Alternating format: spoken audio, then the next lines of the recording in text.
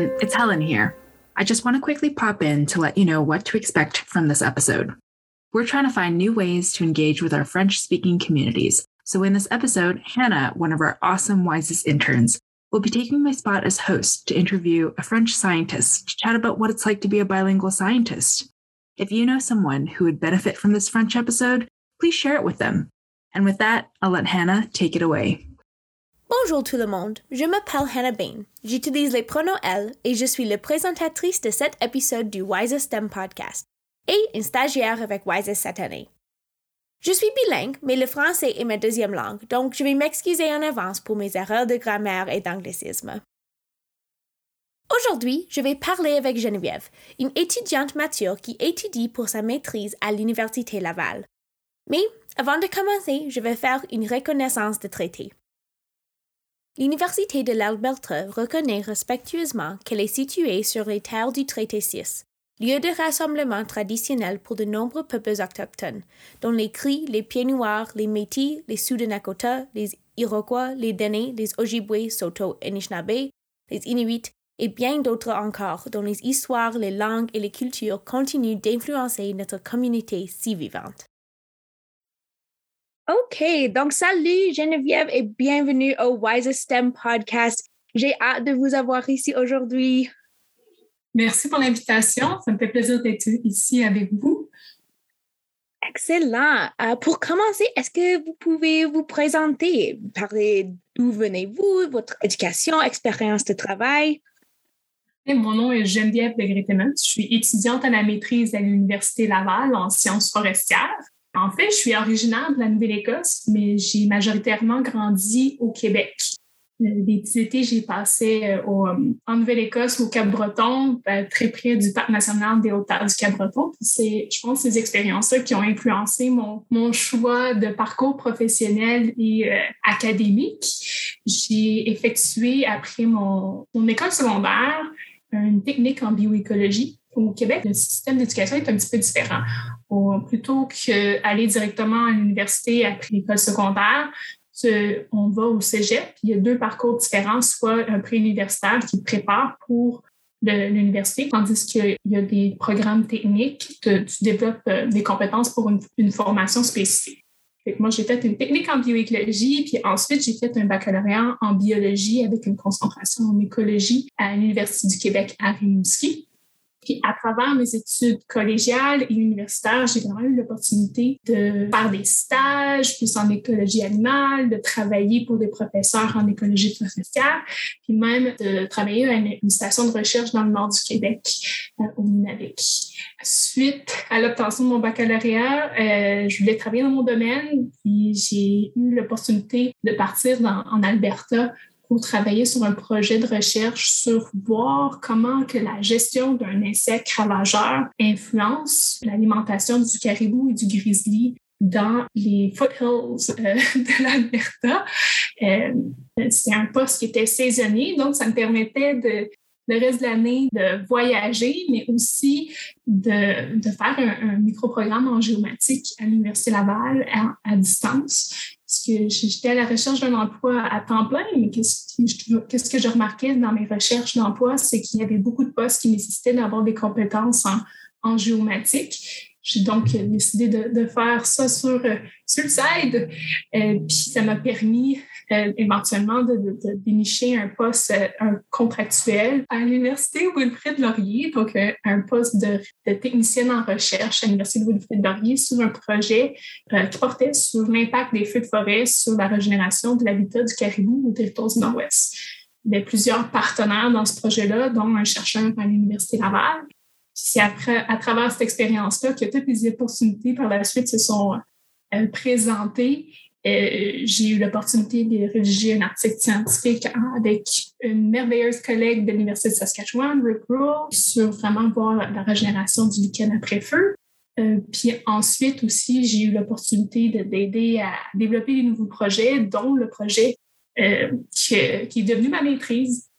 Donc, j'ai fait un retour aux études supérieures dès janvier 2021. Donc, me voilà maintenant étudiante à l'Université Laval. Excellent, merci beaucoup. Ça, c'est vraiment une intéressante expérience avec comme l'école et les différences entre Québec et Alberta sont intéressantes. Merci. Donc, on va explorer comme deux parties des expériences de Geneviève dans ce podcast. On va commencer de parler avec comme la science en français, la science bilingue. Comment est-ce que c'est d'être un scientifique qui travaille dans le monde français et le monde anglais? Puis, dans la deuxième partie, on va parler de l'expérience de Geneviève de comme retourner à l'école et être une étudiante mature. Donc, ça va être la façon dont on split le podcast.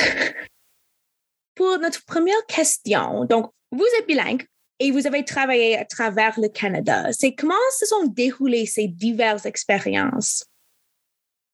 Comment se sont déroulées ces diverses expériences? Ça a été un concours de circonstances que j'imagine que je me suis retrouvée à travailler à travers le Canada. Mais aussi, ça a été un profond désir d'aller voir comment que la recherche se fait à travers le pays. J'ai une curiosité de voir comment que c'était différent d'une place à l'autre, puis d'être exposée par ces différents écosystèmes-là. J'ai un grand privilège, le fait que j'ai grandi dans deux provinces différentes. Ça m'a exposée à différentes cultures, la culture québécoise, la culture acadienne, la culture plus anglophone. Fait que je n'avais pas peur nécessairement d'aller travailler dans d'autres provinces, dans d'autres territoires. Et ça a été un gros avantage. Puis, comment ça s'est déroulé, ces expériences-là? Majoritairement, excessivement positive. C'est sûr que ça venait avec quelques défis parce que c'est enseignement, je partais pour des périodes prolongées avec seulement mon sac à dos. Puis, je partais dans différentes provinces. Fait que ça a été de concilier le temps avec ma famille, mes amis, puis de concilier avec la vie professionnelle. Ça a été certainement un défi. Mais essentiellement, une belle expérience, de belles opportunités. C'était très riche en expérience. Vraiment intéressant et vraiment comme différent d'être capable de travailler pour faire de la recherche tout autour du Canada. C'est quelque chose que j'espère faire une journée, d'y aller comme jusqu'au bout à bout du Canada. Donc, oui, merci. So, vous avez parlé un petit peu de ceci, mais en quoi être bilingue est un atout en recherche et quand vous travaillez? Comment est-ce que ça, c'est quelque chose qui vous aide? Je pense que ça a été un énorme atout d'être bilingue. Ça m'a permis de naviguer entre le milieu anglophone et francophone. Puis je pense que de parler autant français et anglais au Canada, c'est un énorme atout étant donné que c'est nos deux langues officielles. Par contre, ça a été des moments aussi qui étaient excessivement intimidants de se retrouver comme minorité dans son milieu de travail. Ça peut amener certains défis, particulièrement au milieu académique où c'est excessivement compétitif. Donc, d'essayer des fois d'exprimer dans sa deuxième langue, ça peut être des fois un certain défi. Mais en général, pour moi, ça a été excessivement bénéfique. Ça m'a permis de travailler dans plusieurs des provinces et territoires au Canada.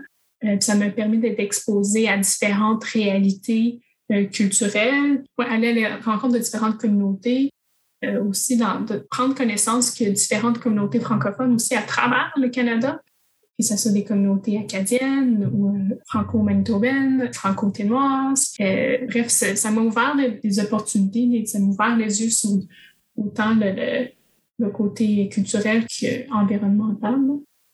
Mais exactement, ça amène certains défis des fois de travailler dans sa deuxième langue parce que pas nécessairement les mots te viennent rapidement en tête, particulièrement quand que, par exemple, tu es sur le terrain pendant plusieurs heures, que tu es un peu déshydraté, tu te fais dévorer par les moustiques, puis tu essaies d'avoir une conversation sérieuse avec un collègue de travail ou une collègue de travail. Des fois, de s'exprimer dans sa deuxième langue, ça peut être un petit peu difficile. Mais ça amène en général des situations un peu cocasses qu'il faut en rire plutôt qu'en pleurer. Mais je pense que au final, c'est excessivement bénéfique d'être bilingue. D'être bilingue, mais aussi de parler différentes langues. Pas juste l'anglais ou le français, mais je pense de parler polyglotte. Je pense que c'est un grand atout. Aussi, de sortir de sa zone de confort, d'aller travailler dans différentes provinces, ça permet de grandir puis d'avoir des expériences excessivement riches. comme l'histoire d'avoir comme les difficultés d'expression dans votre deuxième langue, c'est vraiment un défi dans les différentes comme expressions et des différentes expériences. Et je pense que comme à l'école, comme je suis un élève de comme, l'immersion française, et donc cette difficulté à l'école, c'est vraiment juste comme une différente expérience que les enfants et les adultes qui travaillent et étudient dans leur première langue. Je pense que quand je suis allée à l'université en anglais, qui est mon première langue, j'ai vraiment trouvé ça dans mon écriture et même quand mes écritures de mathématiques puis de physique, c'est comme, ah oui, mais ça fait beaucoup plus sens. C'est comme, il y a des barrières quand vous le faites dans votre deuxième langue. Oui, je suis d'accord avec toi. Surtout à l'écrit, les structures de phrases sont complètement différentes. Fait que ça demande d'avoir complètement changé ta façon de penser en quelque sorte. Puis quand tu navigues rapidement entre les deux langues, des fois, ça te rend excessivement mêlé. Puis avec le temps, c'est avec la pratique que tu deviens meilleur à t'exprimer autant à l'oral qu'à l'écrit. Mais ça demande des fois un peu plus de temps puis de patience et d'humilité et de faire des erreurs. Oui, faire ces erreurs, c'est définitivement comme quelque chose que vous pratiquez quand vous travaillez dans ces deux langues. So, je voulais comme te demander, est-ce que vous avez des conseils pour quelqu'un qui voudrait travailler ou faire de la recherche dans leur deuxième langue? Est-ce qu'il y a des choses qui ont fonctionné pour vous pour le faire plus facile ou pour faire les communications avec comme les personnes plus hautes de toi, comme les superviseurs? Une bonne question. Je pense avoir l'humilité de dire que des fois que tu as besoin d'aide pour essayer de bien communiquer ta science ou tes besoins, peu importe.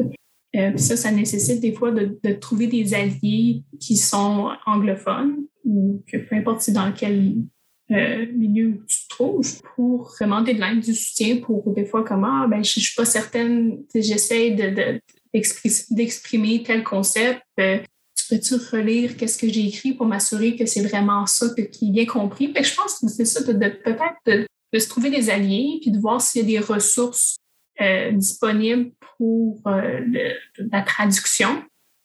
Puis je pense que c'est pas exactement ce que vous m'avez demandé pour la question, mais je pense qu'on devrait faire une étape, surtout en recherche, comme c'est tout le temps l'objectif d'éventuellement publier nos résultats dans des journaux. Puis ces grands journaux-là sont essentiellement en anglais, c'est en langue de la science, mais comme de reconnaître qu'il y a de la science qui se fait dans différentes langues, c'est primordial. Puis peut-être de faire l'effort supplémentaire de traduire le résumé dans la langue qui est locale. Je pense que c'est une bonne démarche à faire. Dans notre équipe, on a eu un petit projet de vulgarisation d'un de nos articles scientifiques que j'ai co-produit avec ma collègue en Saskatchewan.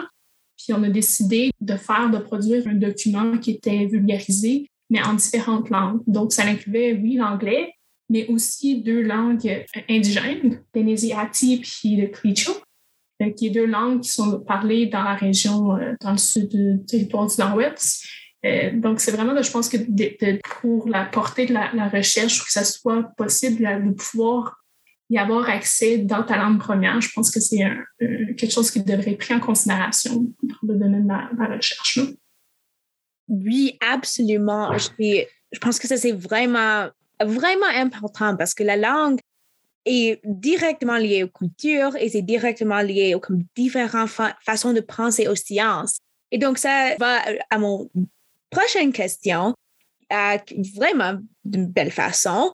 Donc, avec ça, vous avez dit qu'on devrait traduire la science et faire certaine que les personnes peuvent l'accéder dans leur première langue.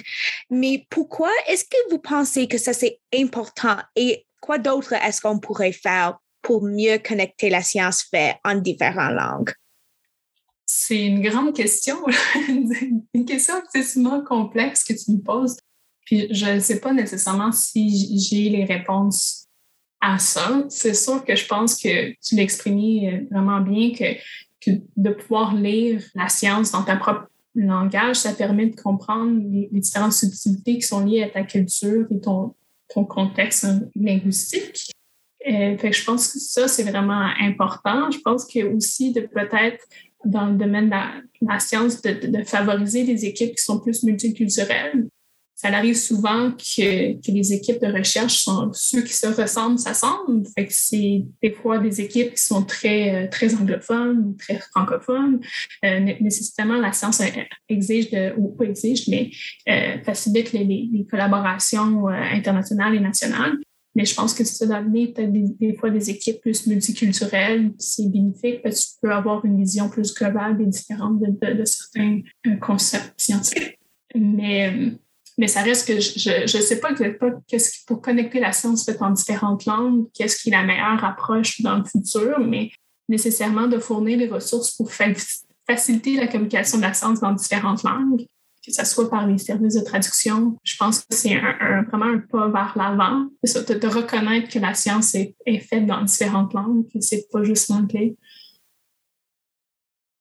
Oui, merci. Je pense que c'est vraiment important ce que vous avez parlé d'ici et de noter que oui, la science n'est pas faite seulement en anglais et d'avoir comme la majorité des journaux, notamment en Europe et l'Amérique du Nord, c'est un petit peu comme nous sommes des pays multiculturels et donc de penser que c'est seulement l'anglais, ce n'est pas juste incorrect, mais c'est aussi cause les effets négatifs sur l'habilité des autres personnes de venir et de faire la science qui est confortable pour eux et qui est avec leur culture qui fonctionne bien avec ça.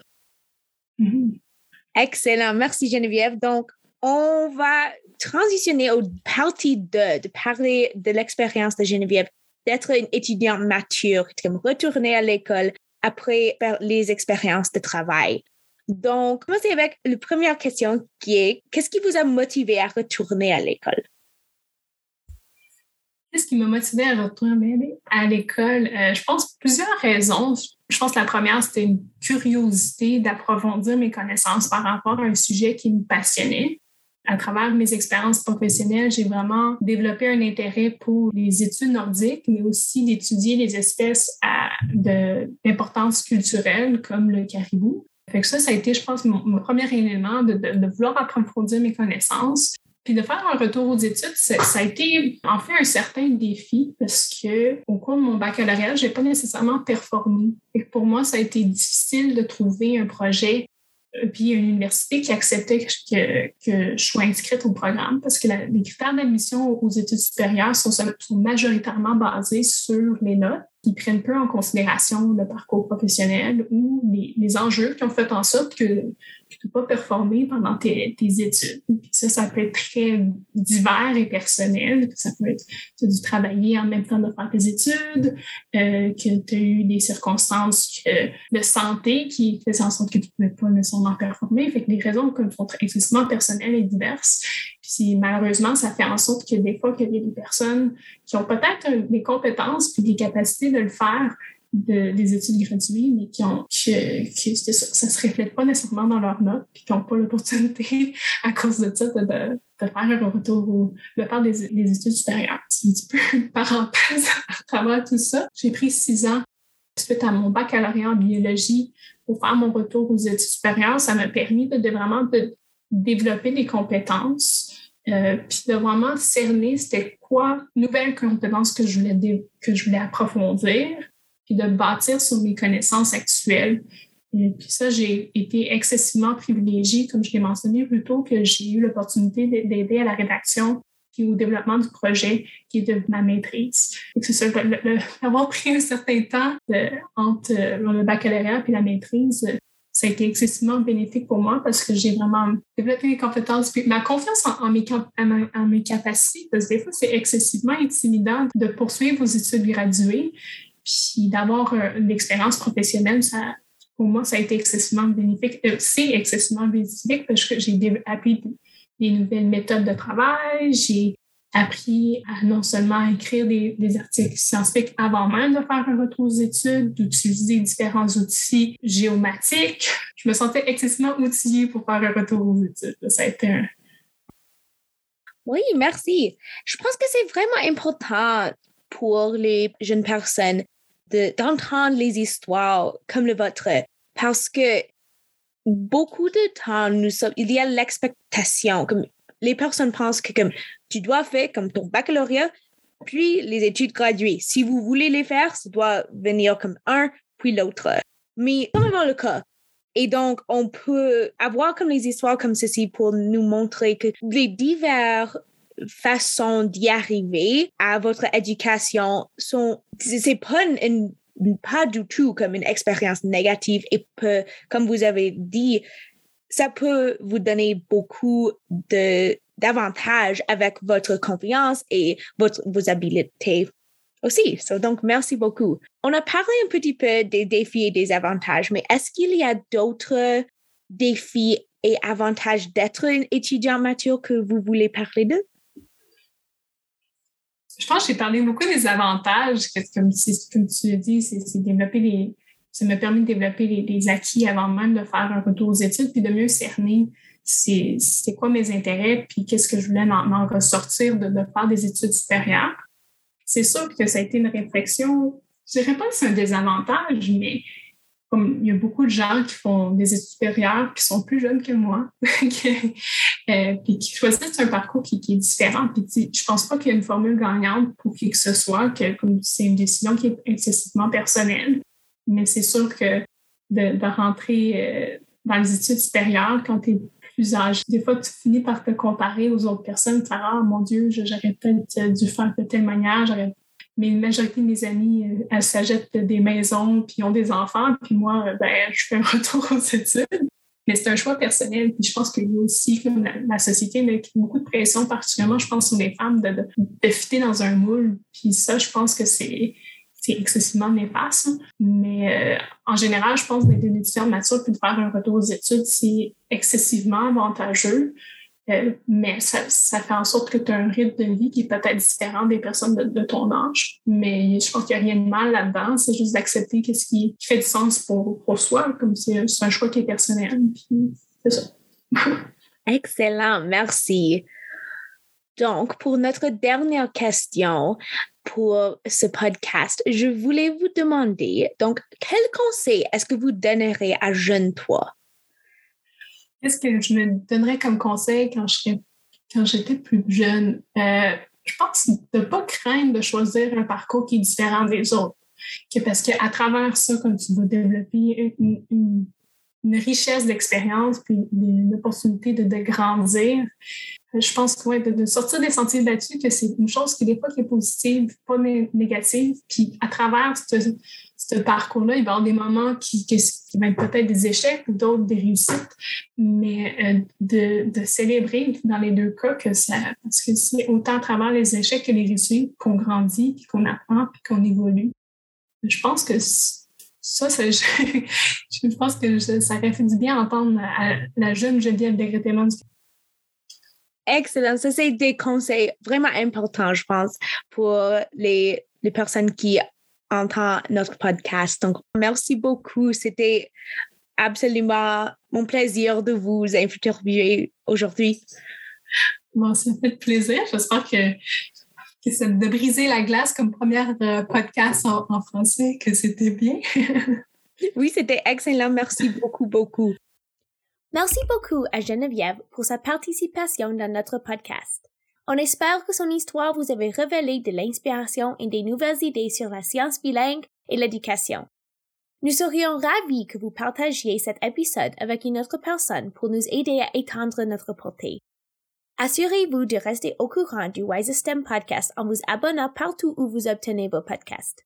Si vous souhaitez rester à jour sur les programmes proposés par WiseST, pensez à vous abonner à notre bulletin électronique ou à nous suivre sur les médias sociaux. Vous pouvez trouver toutes ces informations dans la description. C'est tout pour l'instant. À la prochaine!